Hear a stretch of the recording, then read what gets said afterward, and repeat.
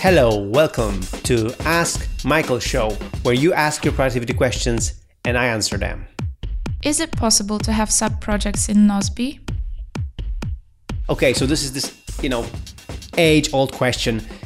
Why Nozbe doesn't have sub-project or sub-tasks or things like that? Well, we do, kind of.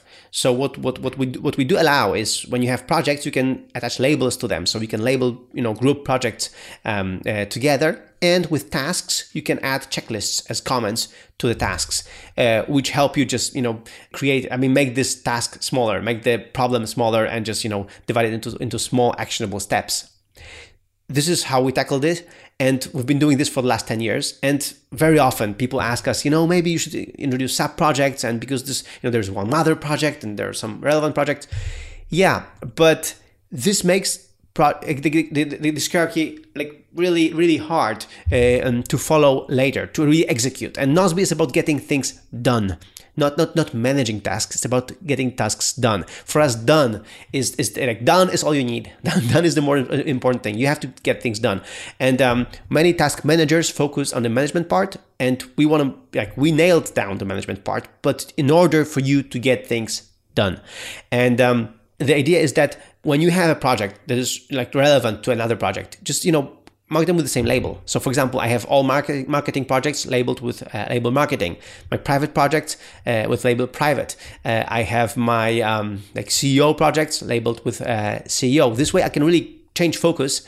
And also when we are doing for example, a special promotion or things like that, we have a free project with that. We also create a label promotion and then, group these projects together. This way I can narrow down my focus very easily. But when I uncheck the label, I can see all the projects at a glance, in one shot.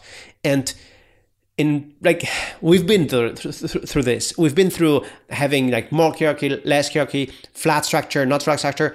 And as you can see, increasingly in the world, people want to simplify. People want to have flat structure. I think the companies are getting rid of managers that are not contributing to the work, but are just managing the managers and the managers and the management. So they're really the idea is to have a flat structure as possible, also with your projects and tasks, because then you can see things at a glance. It's just easier to get to the project that you want to get to the task that you want to get to, and then get it done. And for us, done is all you need. So we are really optimizing Nozbe, and we've been doing this for the last 10 years. So we know what we've been doing, and we have had these arguments with some users. We want to have some structure, and very often people have been using Nozbe, they moved to a different application because it had sub projects and sub tasks and things like that.